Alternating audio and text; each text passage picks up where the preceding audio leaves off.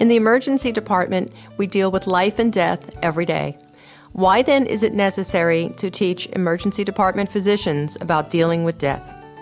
You're listening to ReachMD Radio on XM 160, the channel for medical professionals. Welcome to a special segment focusing on cancer. I'm Dr. Shira Johnson, your host, and with me today is Dr. Arthur Dursey, Professor of Bioethics and Emergency Medicine at the Medical College of Wisconsin.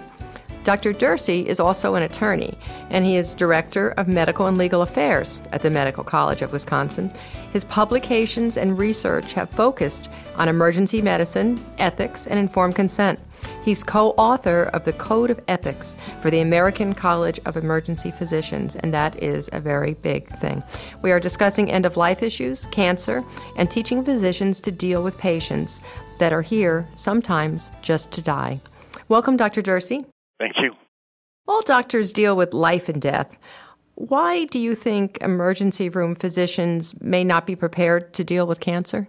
Well, in part because emergency physicians training tends to be centered around two very important causes of death that are sometimes reversible. One is cardiac disease and cardiac arrest, where we have CPR, we have defibrillation, all the things that allow us to reverse cardiac disease and cardiac arrest. And secondly, we've been focused on trauma, which we've learned as well, if we are able to intervene in what's known as the golden hour, we can actually turn around someone who would have certainly died by resuscitation with fluid blood products, by rapid surgical intervention and stabilization. With cancer, we have not been as successful. That is, even though cancer treatments have been extremely promising and a huge change over the past 30 years in a number of diseases that people have, in general, when people come to the emergency department with cancer, they tend to be coming in with symptoms that we haven't been taught well how to control, or they come in at end of life when we're expecting death and death is expected, and we haven't, as an emergency physician population, really been well trained in how to deal with patients whose death is expected and is impending. Are hospitals becoming increasingly concerned with this? Well, hospitals are definitely, and so is the medical profession, because of the influence of the specialty of palliative care, that is, taking care of patients at the end of life. And it is now a new subspecialty that's been embraced by 10 professions, including surgery and medicine.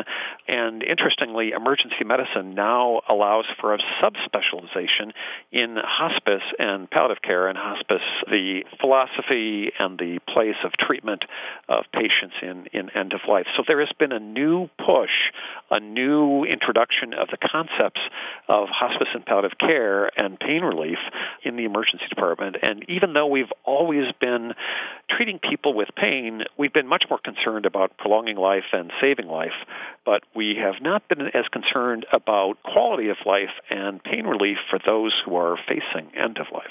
So what type of education are you providing to emergency room physicians or to any physician at the Medical College of Wisconsin? I'm part of a larger group that is both educating all of the physicians in palliative care, including the ethical aspects of palliative care and the medical aspects, especially pain relief. And for emergency physicians, we are concentrating and promulgating concepts in palliative care especially. That is, pain relief and management of patients who are facing end of life who arrive in the emergency department. How satisfying has that been for you? Are doctors and house staff fairly receptive? Well, it's certainly very satisfying for me because of my interest in this area. And I think that emergency physicians are becoming more receptive. And the reason they're becoming more receptive is even though ERs are busy places and you really want to be able to take care of people with emergent problems, patients who have pain and are coming in and are either dying or close to death have always been a problem for emergency physicians, and they've not really known how to deal with it. And that giving them the knowledge base and the tools for some simple evaluations and for for some management strategies is something that actually takes a certain burden off their shoulders, because on the one hand, they realize they don't have to be hospice physicians or pain specialists to be able to treat these folks. And at the same time, they understand now that they do have some responsibility to be able to address the various problems that these patients have. Are doctors themselves, and I've gotten different answers to this, prepared for the end of their life? How many of us who maybe don't even have a terminal diagnosis, healthcare surrogates and living wills, or is it something that you see our profession kind of running away from? Well, it's interesting because I think healthcare professionals in general don't have any higher use of advance directives than the general population. That's not true for people who are in palliative care and in specialties in which they see death, and so they understand that they may need to address this as well.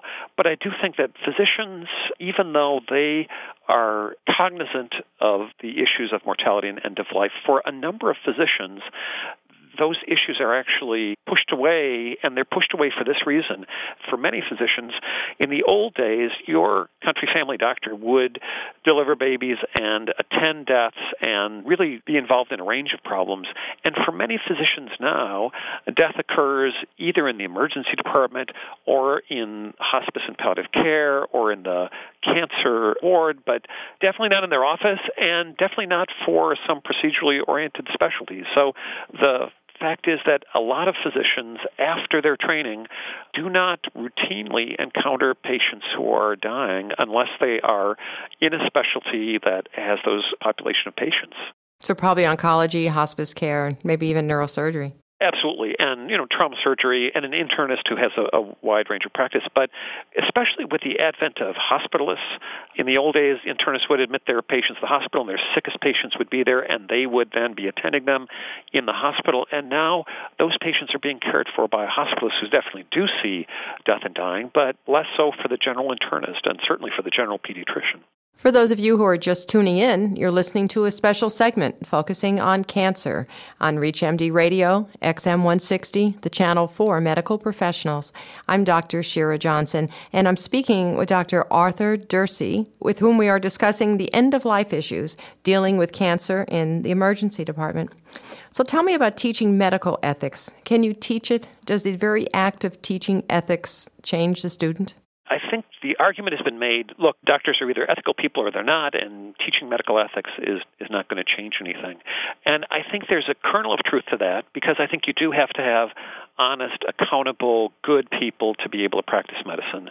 And, we hope to have that as a student and to continue that as a physician.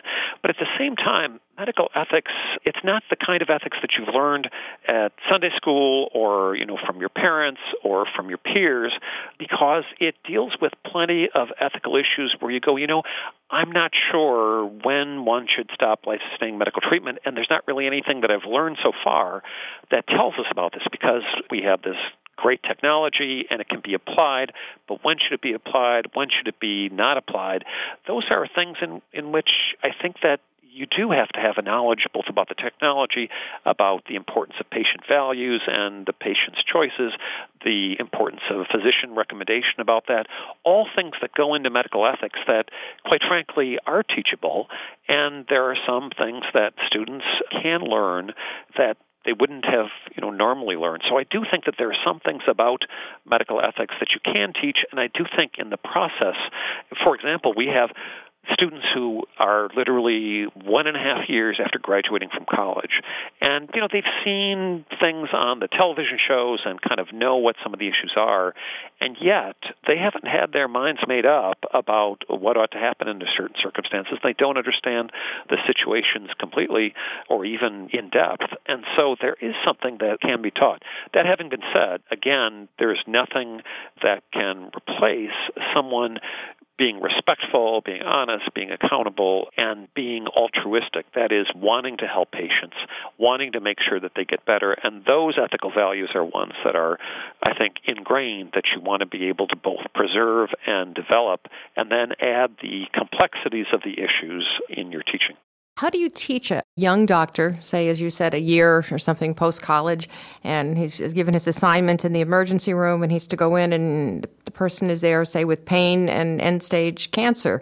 How do you teach them to approach them if they don't have an approach, if their fear overrides any feelings of respect, because basically they're just scared, and they're young? How do you teach them to approach a terminal patient? Well, one thing that we do is we do more supervision than we did when you and I trained, because I think it was felt that in the old days, the best way to learn was to see one. Yeah, I was just throwing the chart and told to go in the room and be quick. And then to go and do it, and then come back here, and then soon you'll be able to teach this. And I think that certainly is a way to gain lots of experience, but the problem is you learn by doing, and you actually haven't been taught how to do before you do it. So one thing that we've done is that we have spent much more time training students, and in fact we have something called an OSCE, which is an objective structured clinical encounter, where we have our instructors play patients, and our students come in and, for instance, disclosing bad news to a patient, the patient actually is the physician or is the trainer, and the student plays the doctor giving the bad news, and we actually have them play it through. We have an observer. We have specific things that we'd like them to do, which is to be, first of all, to introduce themselves, secondly, to sit down, third, to ask the patient what they know, fourth, to be able to let them know that they're going to hear bad news, fifth, then to give the bad news, six, allow some time for absorption, and seven, ask for the patient's understanding and if they'd like other people to be informed and what kind of things that they need, and then to actually do that with us before they ever go into a patient's room to give bad news. Now, a number of students say to us, well, that's just play acting. I mean, that's not real. Why are we going to do this? I mean, it seems so fake. And I say, well, so also is practicing resuscitation on Resusciani, but we don't let you go out and begin your first resuscitation without having gone through our CPR course and our ACLS course with Resusciani, who's the mannequin, to do this, in which we play that out so you can make your mistakes there and practice, and that's why we practice this. Now, in the situation of going into the emergency department, we actually don't have a specific OSCE for that, but we do encourage our students to go ahead and ask. And if you are frightened or there's a situation that you're not sure of, don't be afraid to ask for help, because in the old days, I think the feeling was, well, you need to just buck up and learn to do it and get in there, and, you know, if something goes wrong, well, you've learned a lesson. And now we actually don't allow a student to first encounter a patient without a preceptor, a facilitator, a faculty member there. Tell us about this new specialty that combines emergency department medicine and terminal care. I'm interested in that. Well, it's a subspecialization. It's hospice and palliative care, and it's actually been a concentration area for a lot of physicians, but now 10 specialties, including emergency medicine, have embraced that. So first of all, you go through an emergency medicine residency and become board certified in emergency medicine, and then you may become subspecialized, and some emergency physicians become toxicologists, others are in pediatric emergency medicine. Well, the new subspecialty is hospice and palliative medicine, and what that does is it allows an emergency physician to specialize in the treatment of patients in end of life, both to be able to take care of their emergency department patients better, and we do know that the population is getting older and more are facing end of life, and secondly, it allows those physicians to treat patients if they wish separately on a hospice program or in a palliative care service, but also to be able to take care of the teaching of other physicians about the proper treatment of patients who are facing end of life.